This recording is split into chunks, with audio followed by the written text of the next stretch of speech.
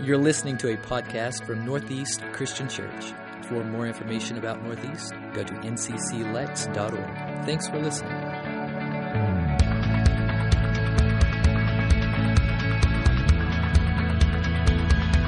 As David mentioned, we're continuing our series, Cliché, and David kicked it off last week. We were on the beach in South Carolina. I am tanned, rested, largely burned and rested, but I'm glad to be back and excited about this series.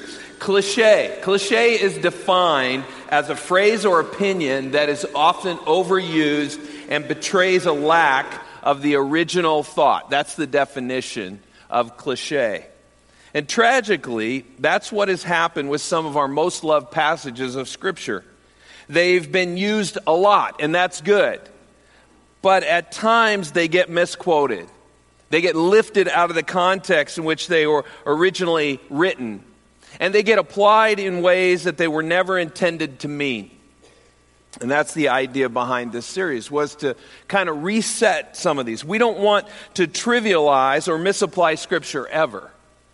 It's our intent that we would instead know the meaning of the verse or the context of that text, that we would know the truth.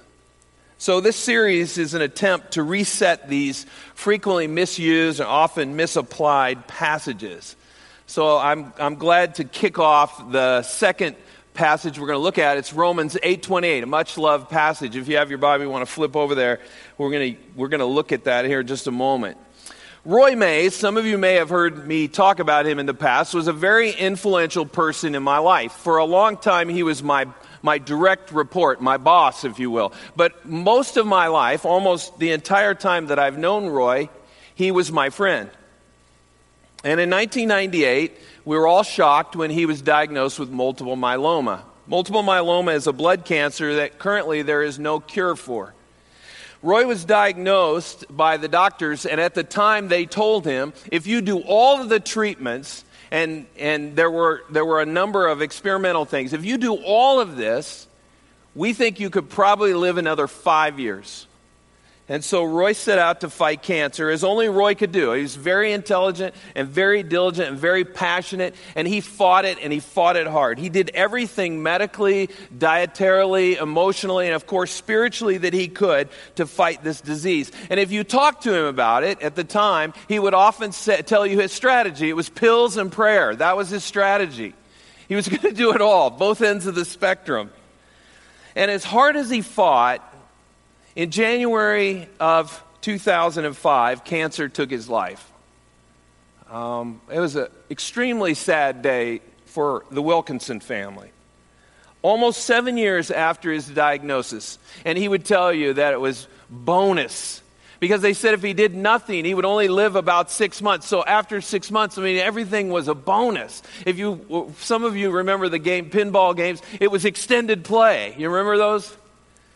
He was in extended play. 7 years. Roy was a man of deep faith.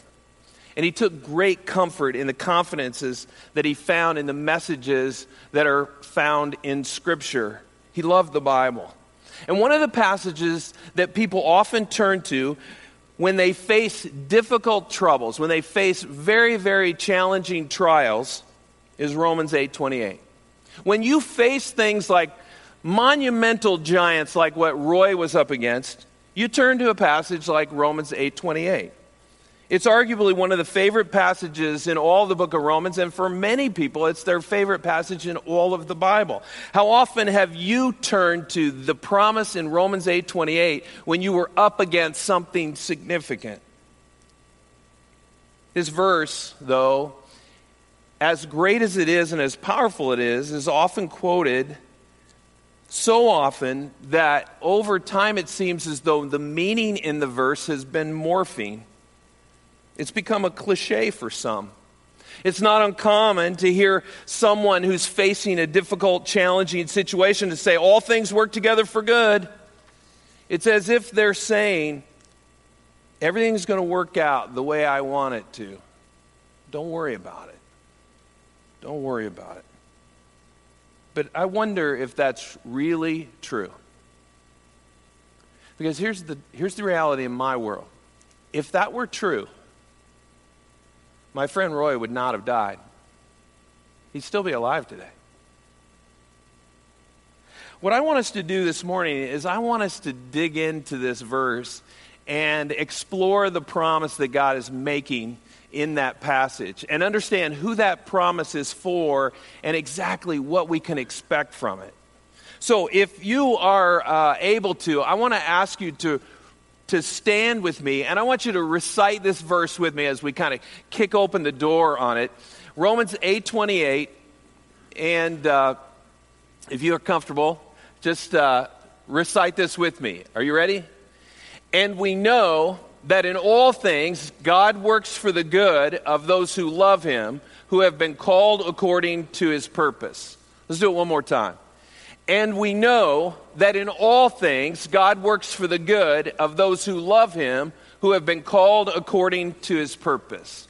Thank you. You may be seated. I've come up with a number of questions that I think will help us to kind of explore this passage. The first question is this: how much is included in this phrase, all things? When Paul says, and we know that in all things God works for the good, what's included in that?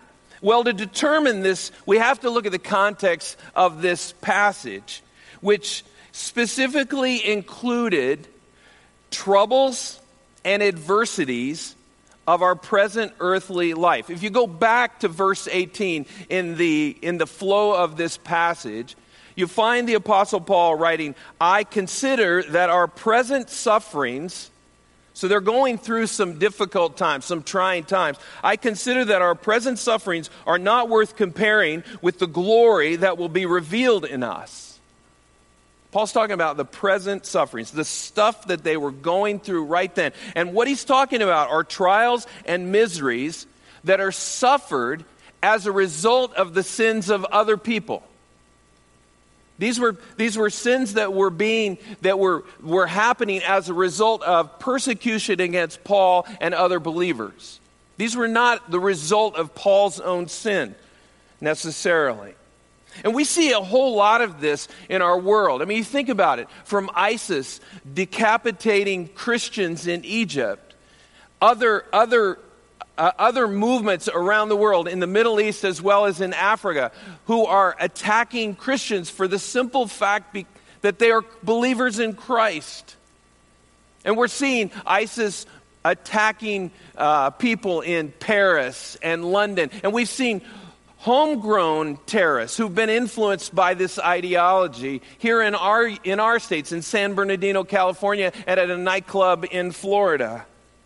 We see this physical persecution, these present sufferings all around the world directed at Christians. But you know, it's not just physical sufferings. There are much less violent sufferings, and yet some still as painful. Christians seem to be persecuted in nearly every arena of life.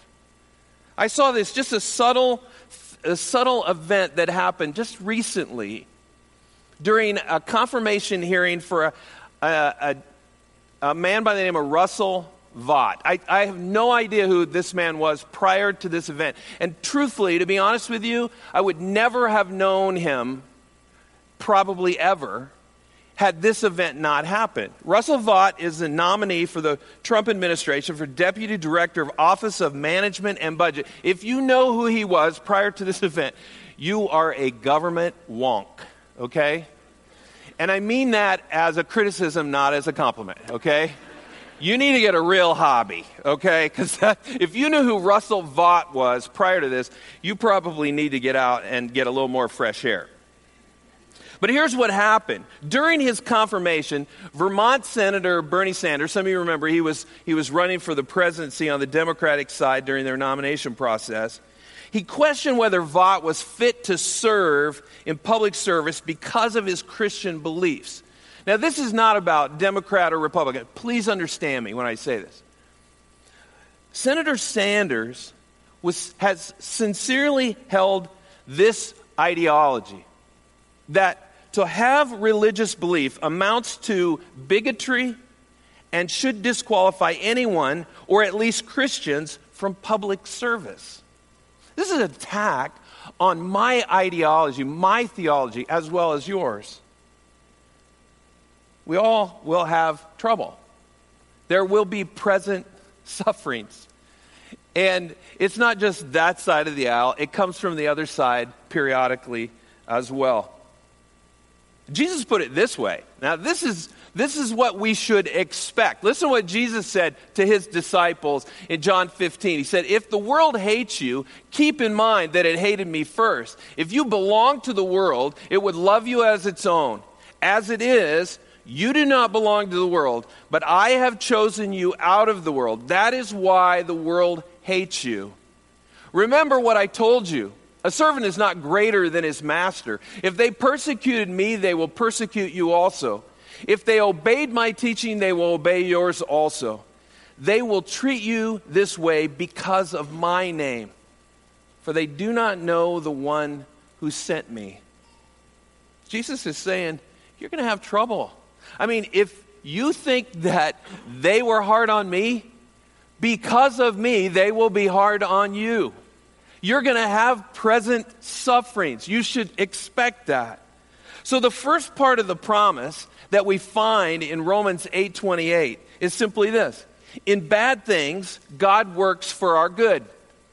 In bad things, God works for our good. Now, there are two facets that I want us to look at. There's probably a lot more to this truth, but there are two facets I want us to kind of lift out of this discussion. And the first one is this. God is working when things don't work out the way we thought they would. Whose way is better? Is it God's way or is it your way? Which way would you say ultimately would be the right way to go, the better way to go? Your way or God's way? Think about that for a second. See, sometimes in my mind, I think I have it all figured out. Now, I'll tell you an illustration to help maybe put context to this.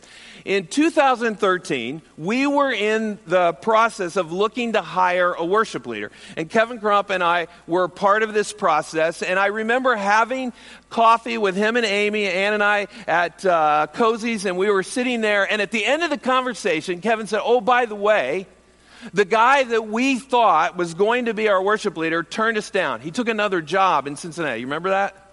I was going on vacation the next day. Man, I was so bummed out. And Kevin looked at me and he said, remember what our prayer was, that God would bring us his man for the job. And apparently the guy in Cincinnati is not his guy. And I was like, yeah, I hate it when he's more spiritual than me.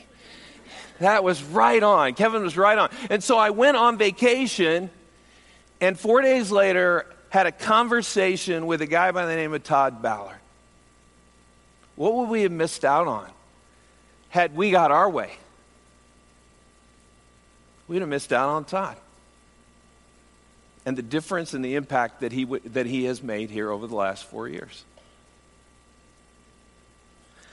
We will not see what God is up to all the time. Sometimes he's working below the waterline and we can't see it. But we can trust that he's at work there. And even when things don't turn out the way we think they should, we can have confidence if he's at work. Isaiah 55:9 says, as the heavens are higher than the earth, so are my ways higher than your ways, and my thoughts than your thoughts. God's at work, even when it doesn't turn out the way we think it should. There's another facet in this part of this promise. In bad things, God works for our good. And that is that we will learn even through evil afflictions. Psalm 119:71 says, it was good for me to be afflicted so that I might learn your decrees. Somebody said that diamonds are formed only when there's a lot of pressure. That the ultimate fragrance of a rose isn't released until the petals are crushed. We can learn God's purposes in our lives and for our lives through afflictions, even in the toughest and most difficult of times. God works in bad things for our good. But that's just one part of the promise. The other part of the promise is in good things, God works for our good. In good things, God works for our good. Not long ago, I took a mission trip to Nepal, and I visited the Bible translators who were translating the Gospel of John that we helped to fund. And some of you remember me telling you this when I got back. But when we went to visit them, I wanted to see what $35 a verse gets you when it comes to translating a book of the Bible. I wanted to see what that looked like.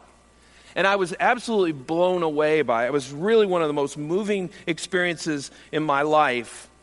This support that we had given was fueling the work of these true servants of God. These people were so passionate for the gospel, and they were so grateful to us. They were deeply blessed by our support for what they were doing there. It was a huge blessing then as a result for me to see what as a body we had done and the blessing it was on them. And so in the midst of good, I received God working out good in my heart and in my life. I was blessed by seeing the work that these saints were doing. They were doing the work of God. God works through good things for our good as well. So in all things, it means all things. Not just the good or the bad, but all the things in between. In every situation, God is working. He's working. And the promise that God makes here is that He will bring good out of the consequences. Out of the circumstances in our lives. Even the most difficult of circumstances, persecution, and even death if it comes. This is important. Paul's not saying that God creates or causes these circumstances, but that He does cause good to come out of them. He'll use them for His purposes. Well, there's another question I want to ask us, and that is this. What is the good toward which God directs all things? What is the good that God directs all things? And ultimately, the good is our salvation. But it's not limited to that only. It's our salvation. That is the ultimate good, but it's not limited to that only. Some troubles will produce their benefits only at the end of this life. Some of you will not know the true joy and blessing until you get to the other side.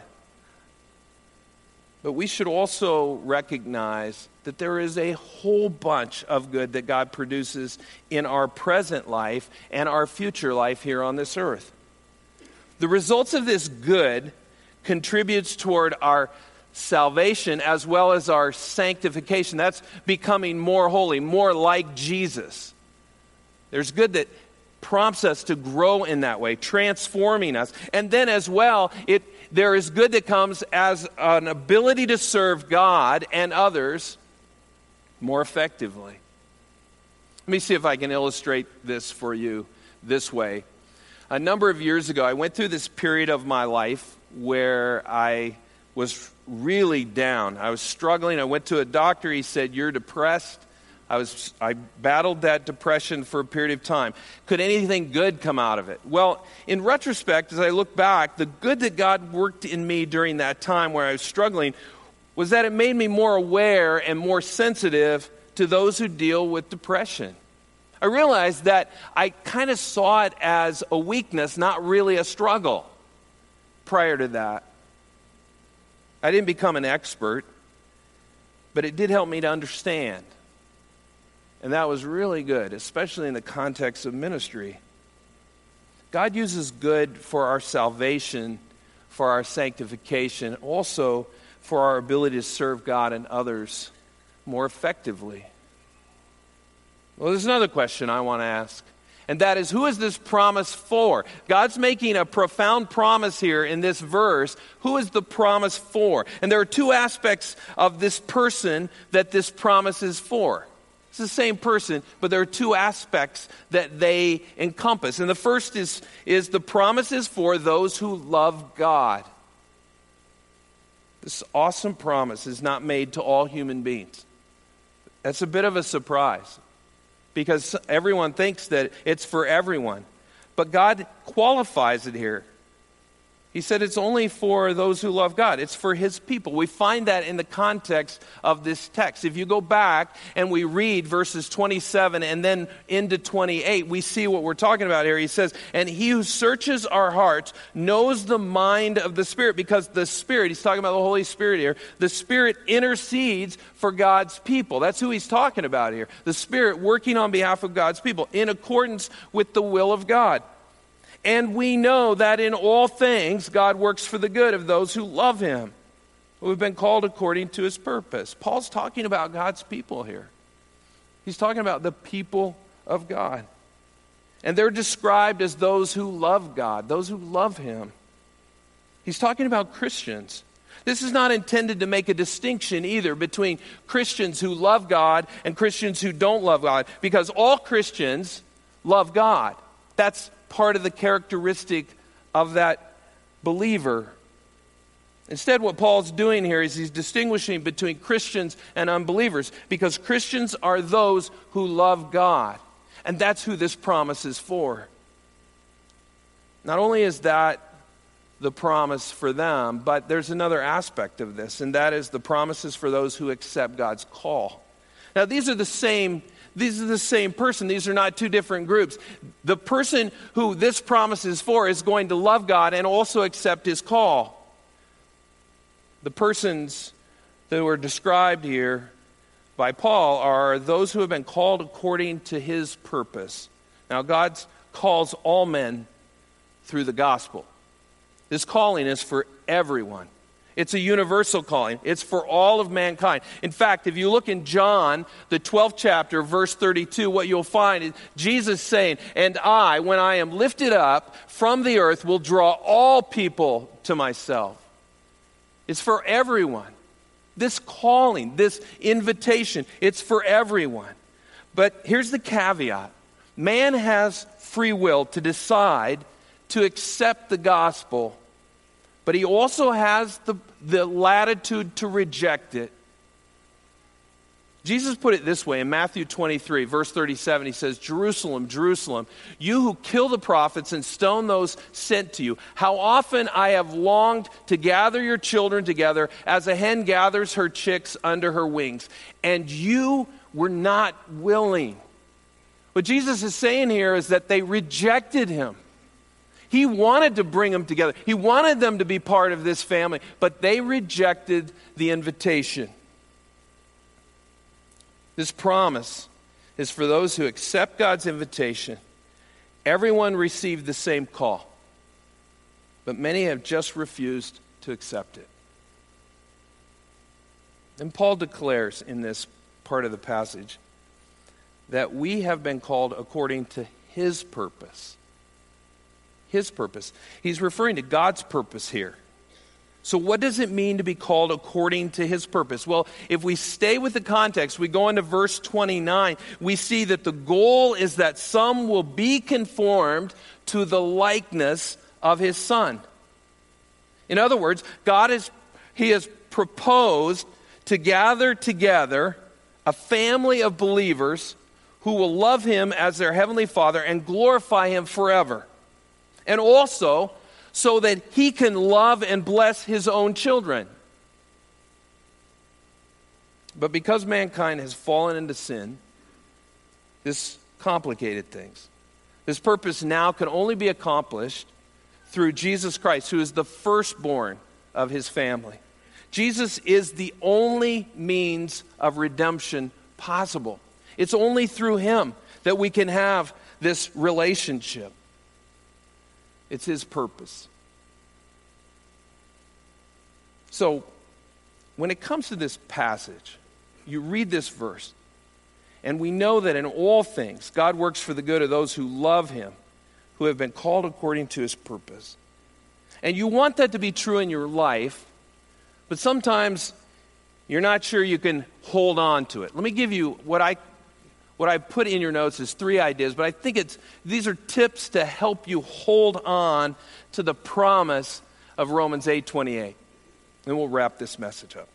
The first tip is this: do what you can, then trust God to do what you can't. Do what you can, and then trust God to do what you can't. There are going to be times when you face giants in your life, then your own strength, you can't defeat them. But never, ever, ever forget that God is more powerful than anything else on the planet, or in the universe for that matter.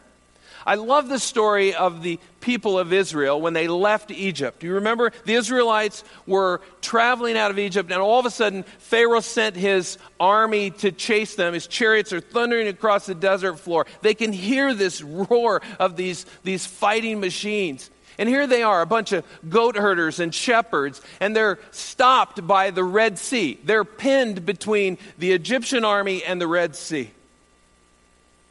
They seem doomed.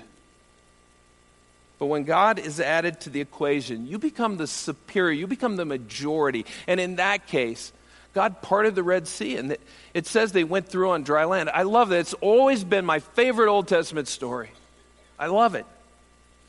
So a few years ago, I started this list in my prayer journal. I call them Red Sea moments. These Red Sea moments are just a list of times when God showed up. And that was the only way you could explain it, is that if God hadn't shown up, this would not have happened. But because he did, this happened. And one of those happened on May the 13th, 2013. And I promise you, probably no one in here knows this, except for maybe 2 or 3 people, one of which I know isn't even here this weekend. But this happened. This was an amazing thing. What was happening at that time in our church is we were on the threshold of change. God was moving and doing some remarkable things. He was working here. And one of the results during that transition was that our giving dropped.